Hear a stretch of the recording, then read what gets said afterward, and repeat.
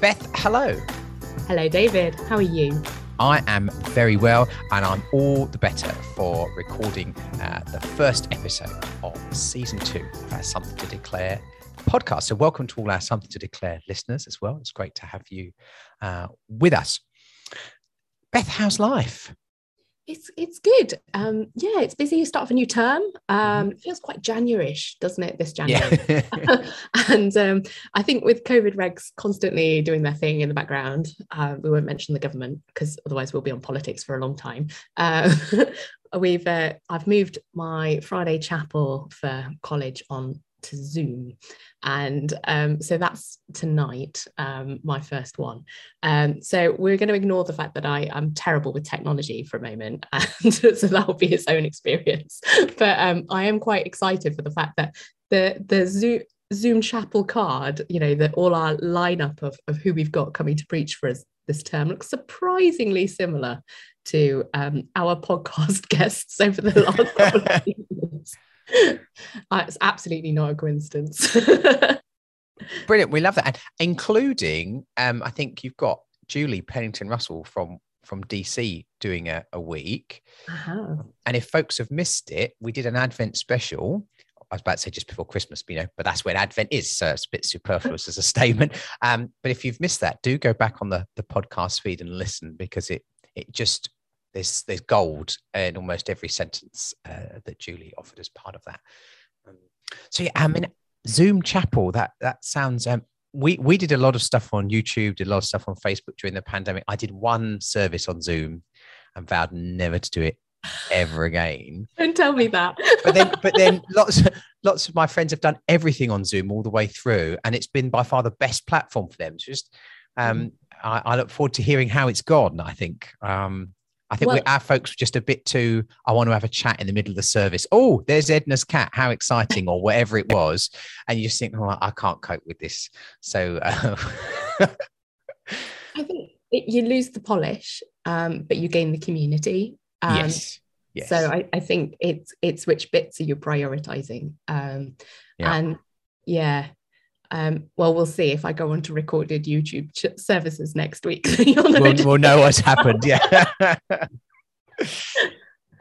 the good thing, I think, the great joy of digital life, isn't it, is that we get the gift of having kind of like people from all around the world, and I think it's really exciting that you can do that ecologically and without the time and the that kind of the level of commitment is much smaller because people just have to turn their computer on rather than catch a plane. And so it's really exciting to make the world that little bit smaller sometimes and have that international flavor. So that's quite exciting. I'm pleased about that. Yeah, I think it's made all sorts of things possible. So we've had folks from all over the world and all over the country do bits and pieces for us over the last couple of years, precisely for that reason. We've also found in Southend here, we did a service all together using bits, but again, we didn't have to work out, well, where are we going to all meet? And we were able to use the technology to do something a bit different, and it worked really well. And we're going to do it again, actually. So some of the experiments will fall by the wayside, and we'll never do them again. And other experiments actually have opened up new opportunities for us. So I'm quite enjoying all of that, really. It'll be really interesting to see in 5 years' time, won't it? What bits will be kept. Yeah, absolutely. So, David, who have we got today? Well, I'm very excited today because we have none other than the Reverend Barbara Carpenter on the podcast today. And Barbara is just quite simply one of the kindest people I know, and I'd be chuffed if she was my minister. But I first met Barbara at my very first Baptist Union Council meeting many years ago. And it was Barbara's first one as well. And I walked around not really knowing anybody, nobody particularly making an effort to say hello.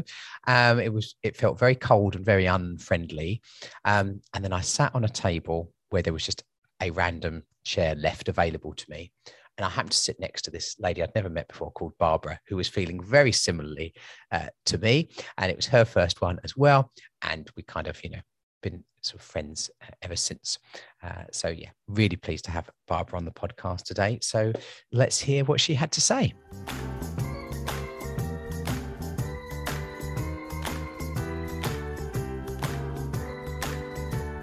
Well, Barbara, hello and welcome to Something to Declare.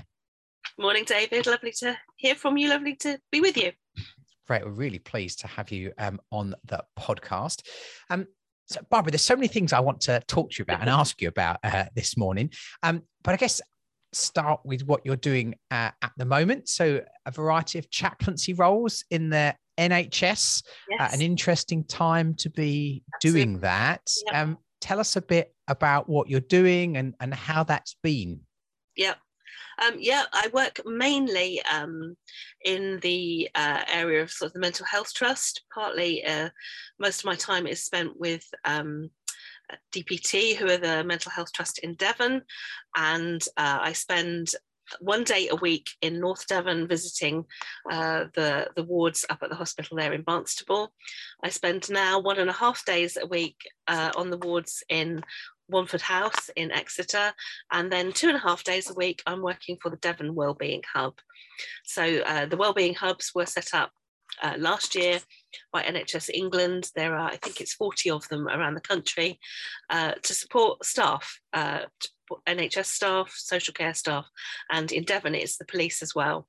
It's an access for people who are really struggling with anything in life. It was set up during, obviously during the pandemic, but not purely as a response to the pandemic, although obviously people recognise that during that there was going to be a need for some more support for staff. So that's pretty much what I'm doing. Fascinating work, but it always feels wrong to say I'm enjoying it, because when I'm working with people who are sort of mentally unwell, it feels kind of wrong to say that I'm enjoying it. But you know, the work is good, and most days I come home feeling as though, you know, I've been in the right place at the right time. There are days when I wonder what I'm doing and what it's all about, but most of the time it feels like it's the right thing. And then just sort of generally one day a month now I'm working in an acute hospital as a chaplain in Somerset. So it's a fairly mixed bag. Yeah. And how does it work for you having that portfolio of different things? I guess you get the variety and of experiences in the positive sense, but I'm imagining that comes with challenges as well. Yeah, it does. I just have to remember what day of the week it is. When I first started this before Christmas, it was a bit sort of, because it was very new, started doing the whole thing.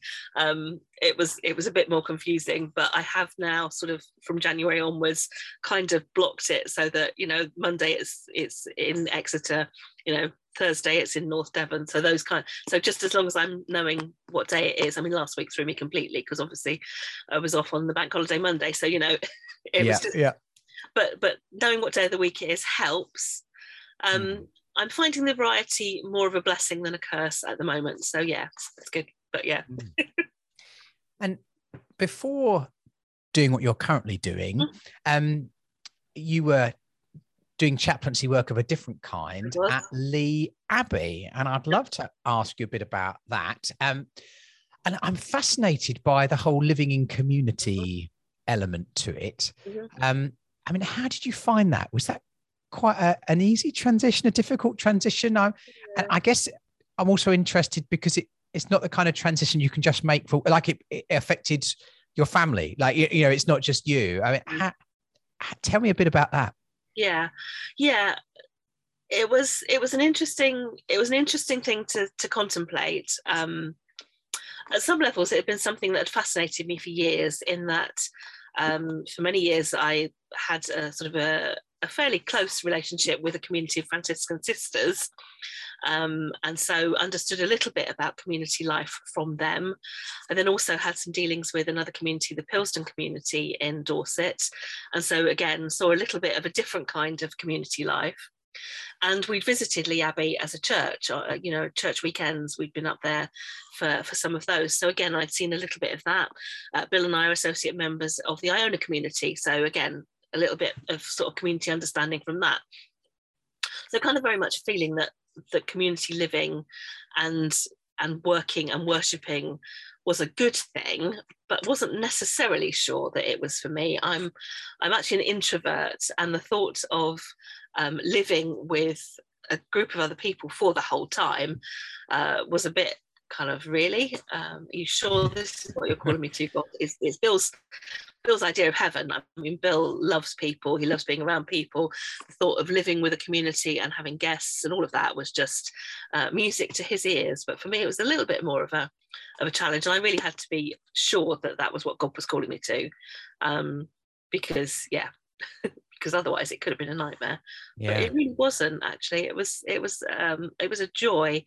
It was hard work, really hard work, but it was great. Yeah.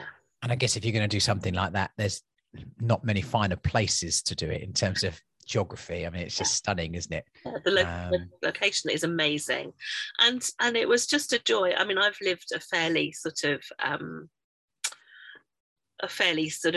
suburban life in a way, and I'm not a great traveller. I'm not a fan of flying, so don't tend to travel a lot. So to be part of an international community and experience that international dimension of community living was just great. So sort of some of the things we do around Christmas particularly, and Easter, having some of those different traditions and some understanding of how people around the world celebrate, and trying to put some of that into our community life was just great. You know, we would have effectively what were sort of home groups once a week. We used to call them community groups, and so they would be a mixture of people, and you know, to study the Bible with people from Korea and Bulgaria and Germany and Brazil, you know, just to be sat together in a room looking at the Bible together and working out, you know, what it says to us and how we live together. It was just fabulous. Yeah. Loved it. Yeah, as you say, I totally get that it's a good thing, but living it is something else. Yeah. As you say, without that sense of calling, I wonder how. Yes, yeah. I mean, God did have to really convict me that was where He was calling me to, and give me the grace during the time there to live it. And I found myself really loving people. It was just, I remember saying to somebody one day, sat at a mealtime, you know, just talking about the sense of love that I received, but also the sense of love I felt for the people there, because yeah, they, you know, there were days when people irritated me and I really wanted to go and scream somewhere or lie down in a darkened room, but just that sense of love and companionship was, yeah, can only have come from God, really. Yeah. And before Lee Abbey, you were in local church ministry, two churches, not a million miles away from the beautiful North Devon coast, in Somerset. And I wonder about that. I was thinking about that, and just they were both relatively rural in their context. Yeah. And I think there are some very specific challenges and sort of cultural things around rural ministry, which people who don't experience it wouldn't necessarily sort of get, but it is quite distinct, I think. Would you say that's the case? Yeah, I would. I mean, I grew up in a large town, which is now a city, and then moved to another large town. So my feeling had been, when God was calling me into ministry, was that was the kind of environment in which I was going to be ministering, that I would be either in a city somewhere or in a town or somewhere sort of suburban. I'd never lived in the country, didn't really sort of understand too much about country life. So the call to my first church, which was when I was a minister in training, was really a bit of a surprise to me. And we'd done at college, we'd done some work on sort of urban and rural theology and urban and rural church. And it was quite interesting. Sort of fellow students would say, oh, you know, definitely the city is where it's at.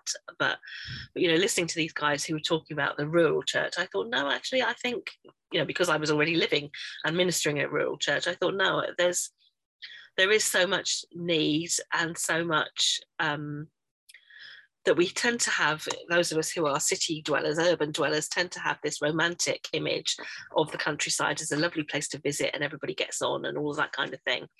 But there are huge amounts of sort of poverty, and the issues that you see in the city are just, in some ways, just the same, you know.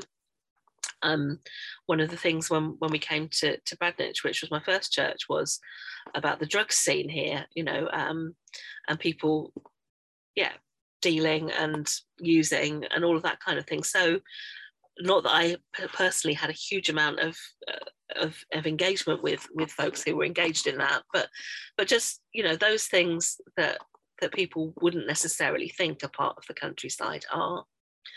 The whole sort of accommodation, living. How do young people particularly, find houses? Wages tend to be quite low. There's not necessarily a lot of work unless you've got transport. You can live in a village and travel to Exeter or Taunton or London. We've got people here who would commute to London for work. That's fine if you've got the means to access that. But if you haven't, there's not a lot of work. And then how do you afford a house? The whole sort of second home thing, holiday rental thing, all of that is part of life. And then certainly both the churches where I've been minister, they've been quite small. So it's those, how do you do church life together? How do you finding people who are willing to be deacons, finding people who are willing to or be particularly church treasurer. That's been some of the bigger questions, is somebody with that understanding of finance who's still able to do all the things that need doing, whatever size of church you are. So those things. Youth work, that's a real challenge. There are definite challenges. Yeah, they're kind of unique to rural churches, I think. Yeah. I always wonder, I mean, I'm in a coastal community, which is obviously quite different in some ways, but our community is quite static, and I always think rural life is sometimes a bit like that, in that when I was in South London, a third of our congregation would be changing every 2 or 3 years, whereas we don't have that. And I'm guessing in the sort of situations you're talking about, it doesn't happen. So if one upsets, Maureen, who lives at number 72, as the church or whatever, you can't rely on somebody new being in that house in 2 years' time. The whole importance of relationships and also working through difficulties. You can't just ignore them. They don't just go away. I think there's some really good things about that, but also it's quite challenging, I think. I think you're absolutely right. And certainly in both churches where I've been minister, we've remodeled the church buildings, and so taken out pews and that kind of thing. In my first church, part of the thing was not just taking out the pews, but also making it so that you could access the loos without having to go outside. That was a real achievement, to be able to go to the loo without going out in the rain. It was lovely.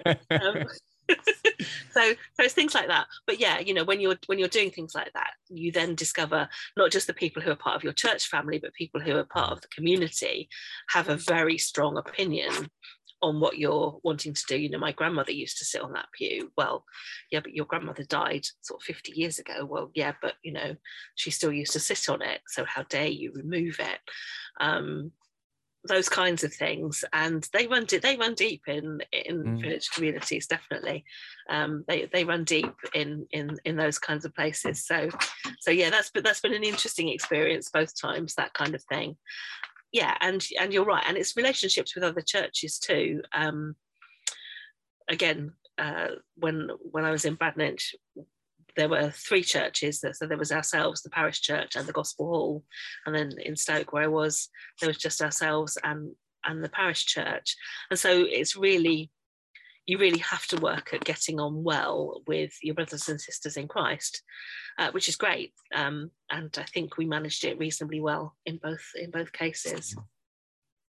Plus the frustration of the fact that there are other people who are Christians in your community who then drive out of the community to go to the big churches in the cities or the towns around you. That's a real challenge. Yeah, definitely. And your church, when you were at Stoke, there was a lot of flooding. Is that right, in the community? And what was it like ministering to a community where large parts of it were underwater? Yes, it was interesting time. I was talking to somebody about this the other day. I can't remember why I was talking to them about it, but just the depth of water and the length of time that some people were out of their homes. Actually, in my community itself, we were not too badly affected, although there are about 6 roads out of Stoke St Gregory, and during the worst of the flooding, there was only one. Everything had to go in and out that way. It was just because the other roads were completely impassable. So it was interesting times, but it was one of the community spirit that came out of that was awesome. People got involved in sort of filling sandbags, delivering meals, opening holiday cottages to people who were forced to leave their homes because of flooding, all those kinds of things. And the support for one another was just amazing, both from the churches, but also from the communities in general. And it was lovely. I was contacted at that time by several people from sort of around the country who were saying, is there anything we can do apart from praying for you? Is there anything we can do in terms of financial support? We have some financial gifts that we then directed to funds that were being set up. So it was a strange time, a really strange time. People were out of their homes for about year and a half, some of them, which was just a long time. To have your, you know how it is when your washing machine floods, but have your house flooded by water that is got sewage and all kinds of other nasty things in it, just unbear thinking about. And the scars are still there for people. Actually, there were some people who just didn't want to go back to their homes. They just couldn't face the thought of going back to a home that had been in that state. So so a long legacy from those sorts of things. Now, Barbara, one of the other things that I know you do and have done is that you are a trained, qualified, accredited, whatever the appropriate language is, godly play practitioner. And we're big fans of godly play here in our church. One of my colleagues has followed in your footsteps and has recently qualified herself. What was it about godly play that drew you to it? And are there elements of it that sort of, I don't know, that help shape ministry in a wider sense as well, not just working with children? Just tell us a bit about godly play. Yeah, I mean, I kind of got drawn to it in some ways when I did my first theology degree, which I quite like saying. I did it through Westminster College, Oxford, and at that time they were the home of the Alistair Hardy Religious Experience Centre, or something like that it was called. And so we did a whole sort of part of a unit on religious experience and people's experience of the other. And one of the guys who was heading it up at the time was a guy called David Hay. Then went to a Retreat Association conference and heard him speak. And at that time, he'd just written a book with somebody called Rebecca Nye, who is one of the sort of the godly play gurus in this country. And she probably wouldn't like being described as that, actually. So she probably doesn't listen to this, so it's fine. But yeah, he'd just written a book called The Spirit of the Child. And the thing that has lived with me ever since is him talking about, he said, this belief that we are all born spiritual, but we educate the sort of the God and the spiritual dimension to a certain extent out of our children. And that kind of lived with me, and all my children's work ever since. I've kind of thought about how children see God.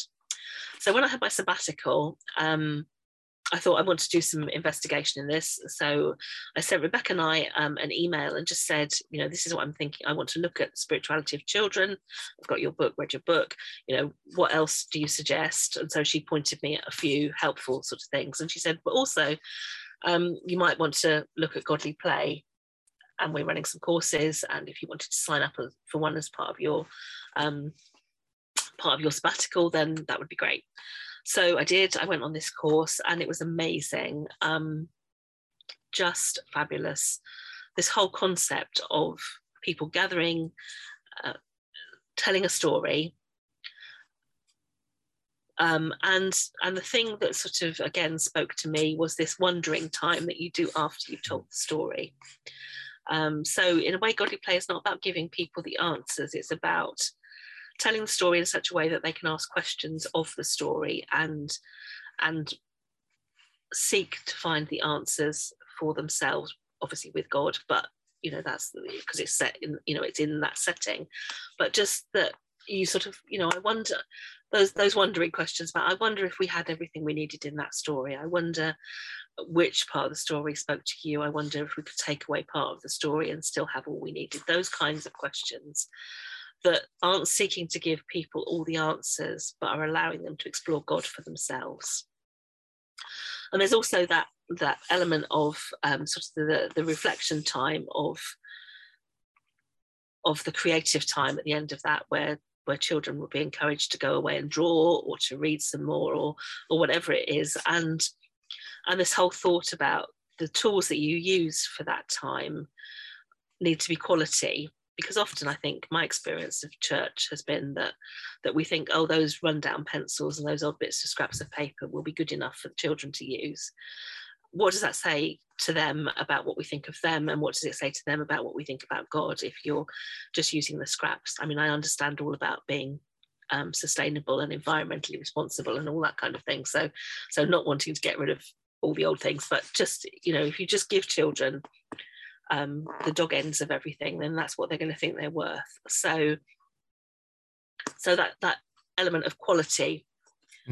And so that, I think, has lived with me, and everything that I've done since, in a way, is about, in sermons and often in worship, not trying to give all the answers, but to allow people. I ask the wondering question quite often. I wonder what this is saying to us about God, what sort of God this is we're talking about. I wonder what Jesus would have done here. Those kinds of questions, but also that thing about it needs to be quality. We need to give people the best quality we can. Because we have a quality God, and what we offer to people says that. I love that. We have a quality God. I love that. That's going to be my takeaway quote, I think, from the podcast. Now, Barbara, you are part of a pretty, well, it can't be pretty unique. It's either unique or it isn't, I guess, but a unique duo in current Baptist life, I think. Is that right? I think that's right. I'm not aware that we're not. Yeah, I think I'm part of a unique duo in that my daughter is also a Baptist minister. Okay. I'm conscious of mothers and sons, and I'm conscious of fathers and daughters. But a couple of years ago now, when Baptists Together were trying to put together one of the magazines to celebrate women in ministry, the question was asked, are they mothers and daughters? And we appeared to be the only ones who came out of the woodwork. So, yeah, okay. I think I am part of a unique, but I'm happy to be told, no, there are others, and I will celebrate that, because I think that would be a good thing. Yeah, wonderful thing. And I mean, do you manage to talk about other things when you all get together for family occasions, or does everyone else sort of, disappear off to the kitchen? Yeah, their eyes roll, and yeah, no, my daughter Abby and I, we do talk about other things. In fact, we definitely try to talk about other things, because otherwise life would be very boring. But it's been great. I mean, we've been able to, now that I'm not the minister of a church, we've been able to go for occasional sort of weekends and visit her in her church, which is lovely, and see her in action. And she's phenomenal, even if I do say so myself, but she is, none of it's down to me. She's she's good, and she's really loving ministry, so that's good news. Yeah, that's great. And is there, I mean, I always wonder that my children might be thoroughly put off going anywhere near anything like that, having seen it from the inside. And there's something rather wonderful about having seen you do what you do, and I think that's so encouraging. Yes, I think to be fair, she did try to do anything but she did try to do anything but she did some children and families work for a while, which she was really good at and really enjoyed, and she tried to sort of not succumb to, but God is once he's got hold of us, he doesn't tend to let us go. And if he's got a particular idea in mind for us, then we have to eventually yield. And she did, bless her, but she did try and run away from it for a while. no. And I've always said that I knew that she would be a minister before I knew that I would, because that's there was interesting. just something about her as a small child that just, I thought, no, she's going to do this. Some people have that, don't they? I remember one of my Sunday school teachers saying to me many years before the thought even entered my head, and she would say to me, now I knew when I had you in that group or whatever. And sometimes you do that, and some people have a gift of just being able to see that in people. I think that's just delightful to hear. No. Yeah, it's good. Yeah. We're coming towards our final two questions. And I guess, as well as chaplaincy work and the ecumenical stuff and local church ministry and your involvement in sort of wider Baptist movementy things, gives you a really interesting perspective in terms of answering these two questions as well, because you've been a union trustee and all sorts of, I mean, how was that as an experience? Well, it was how I met you, so that was good. That's true. I'm sorry about that. Yeah. No. It can have only been a good thing, can't it?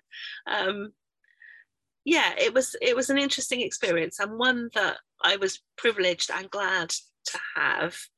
In that, particularly coming, being the minister of a small church, one of the things in both churches that I tried to encourage people to do was to see that there is a bigger world, a bigger Baptist world as well out there.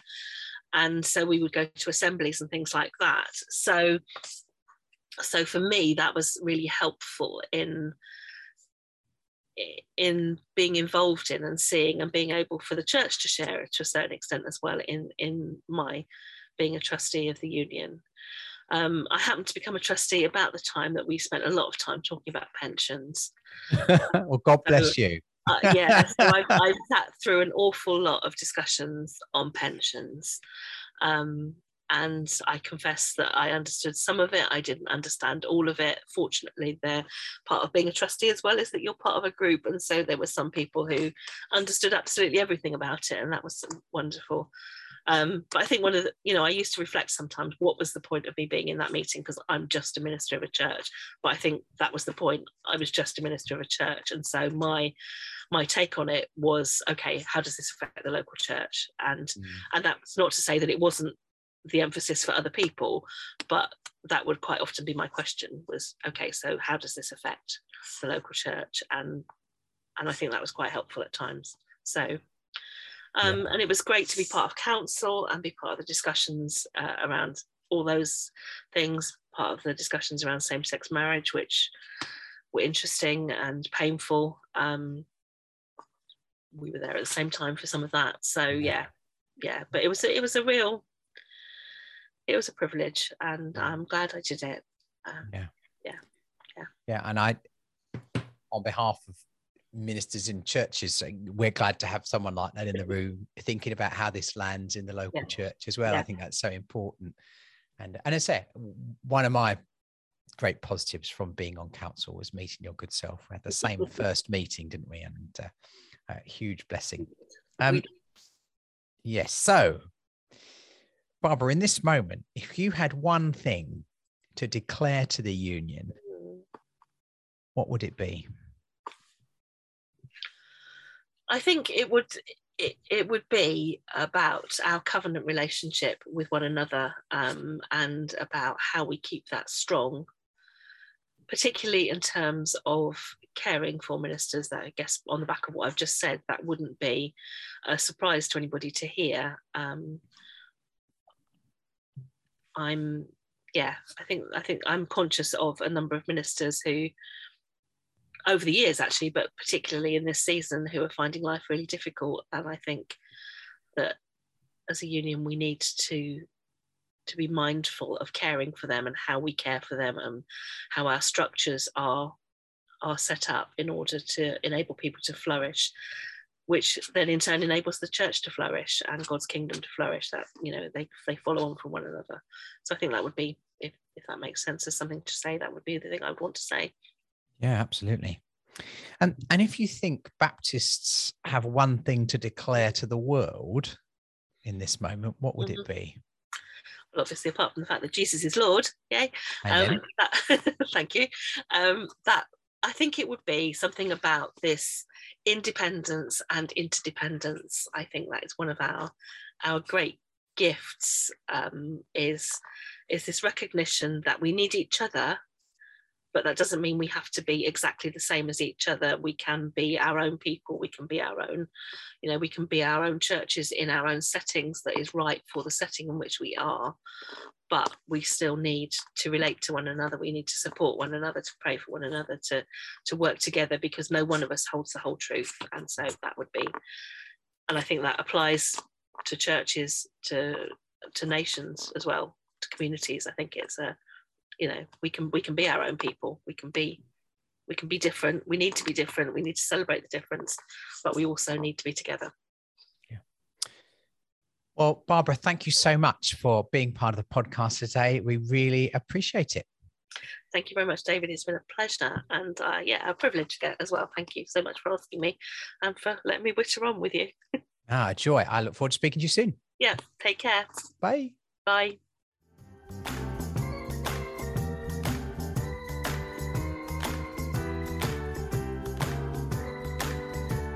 So, Beth, that was my chat with Barbara. What did you make of that? What things spring out for you? I want to go and continue the conversation. I want to ask her so many questions, especially I think about the mental health chaplaincy. I'm so interested in that and how mental health maybe fits with spirituality.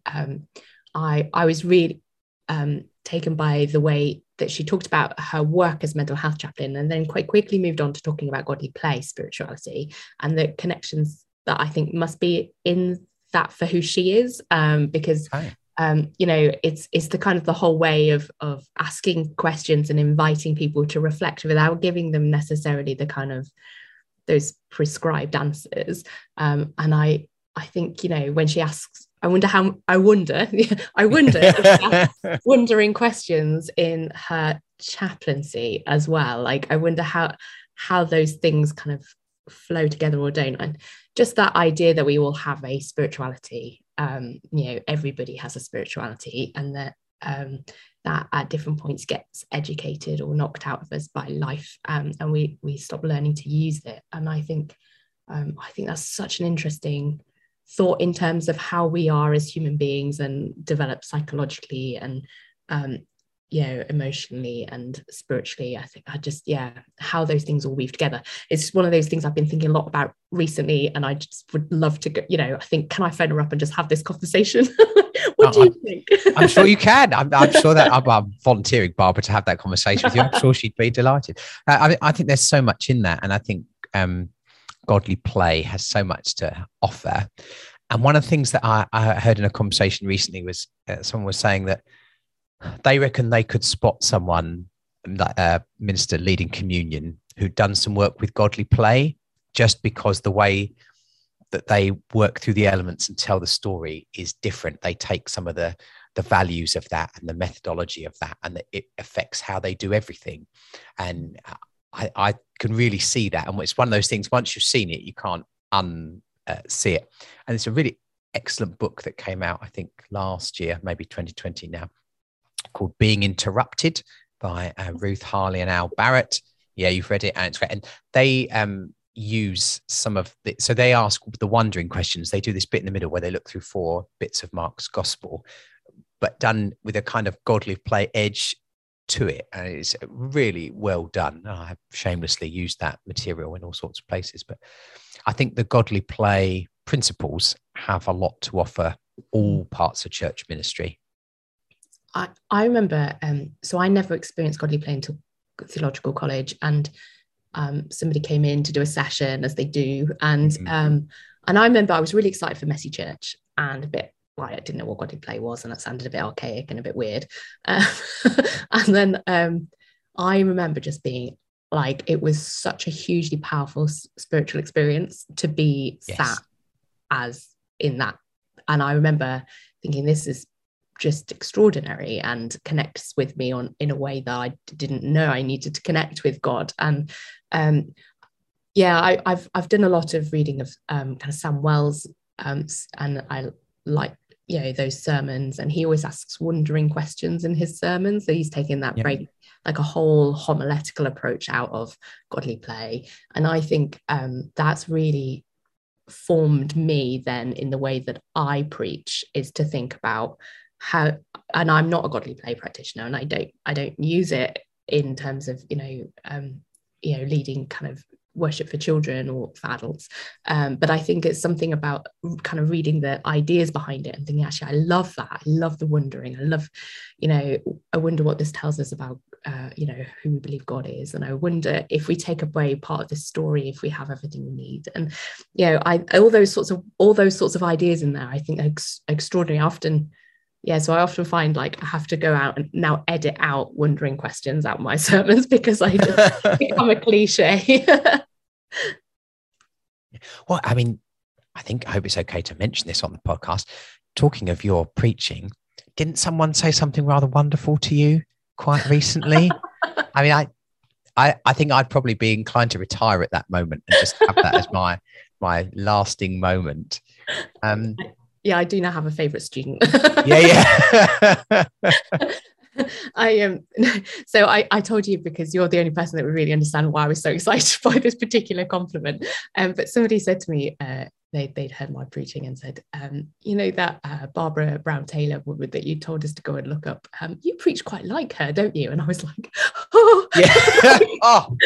I don't need any other praise ever again. I will live out on this until I'm very old and grey.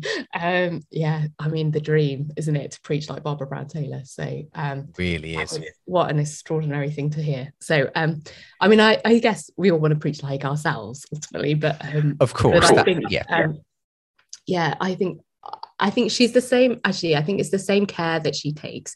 So I think Godly Play and what I value in that, and what I value in Barbara Brown Taylor, is probably very similar. It's this really considered use of words, and she uses action very symbolically as well. If you watch her preach, so we often read her sermons because she's published some of them, but if you watch her preach, she's very careful with her use of hands, and I haven't got that, but I think it's really beautiful to watch. And so I think that's, and think about kind of communion service.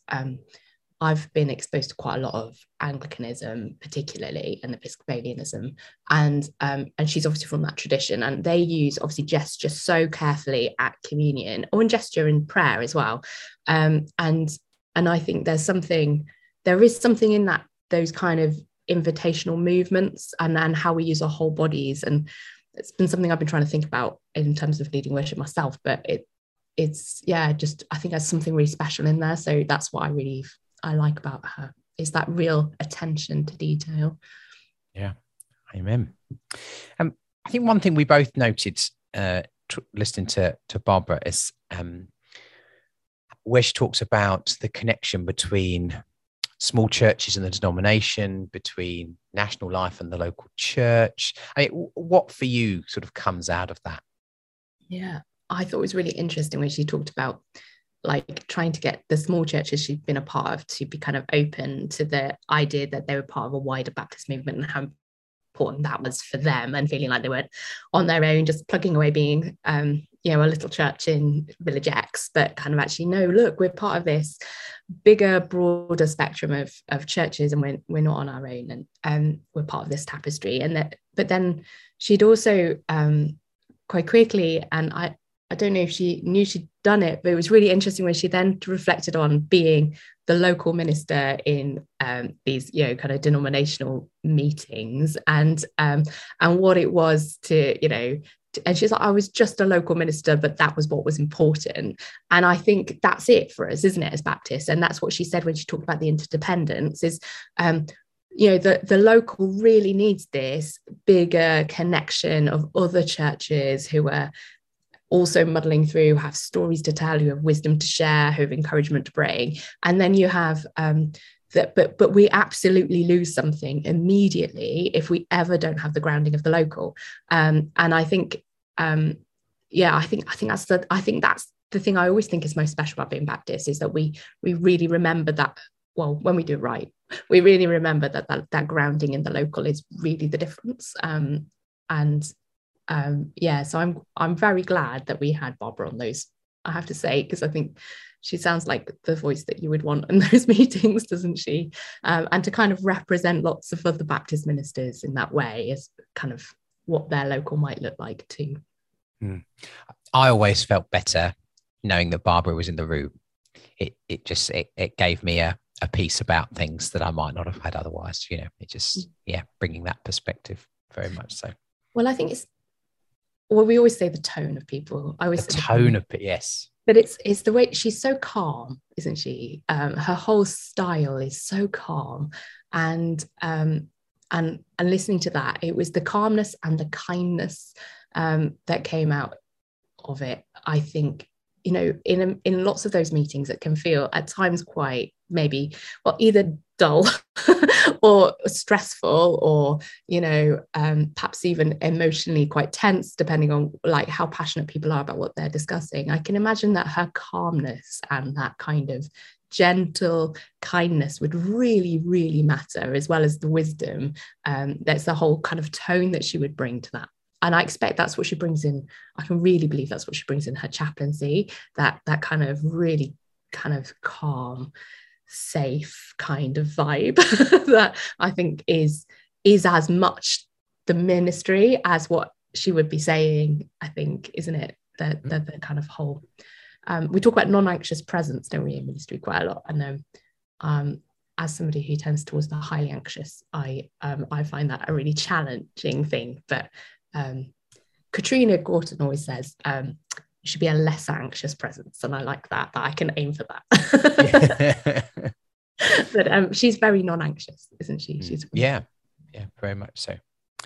Wonderful. Well, we're grateful to Barbara for being our episode 1 of season 2. We've got some great guests coming up the rest of this season as well. But we're going to finish with our blessing for the season. And I think you're going to lead us in that today. So the blessing for this season, just to remind everybody, is coming from Gathering Up the Crumbs, celebrating a century of accredited ordained Baptist women in ministry in the UK. So great to use this excellent resource. And perhaps particularly appropriate considering both Barbara and her daughter are Baptist ministers. So we didn't pick up on that, did we? But no. Perhaps a nice little nod to that as we go out. Okay, so let's go out with this blessing. May you see opportunities to bring hope, healing, and peace where others do not. May you have the courage to speak up for those that get overlooked.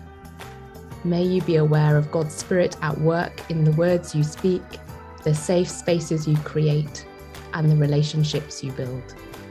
You are loved by God. May those that you encounter know that they are loved too. Amen. So thanks to Barbara, Beth, thanks to you, thanks to everyone listening, and I'll see you next week. Yeah, take care everyone. See you soon. Bye.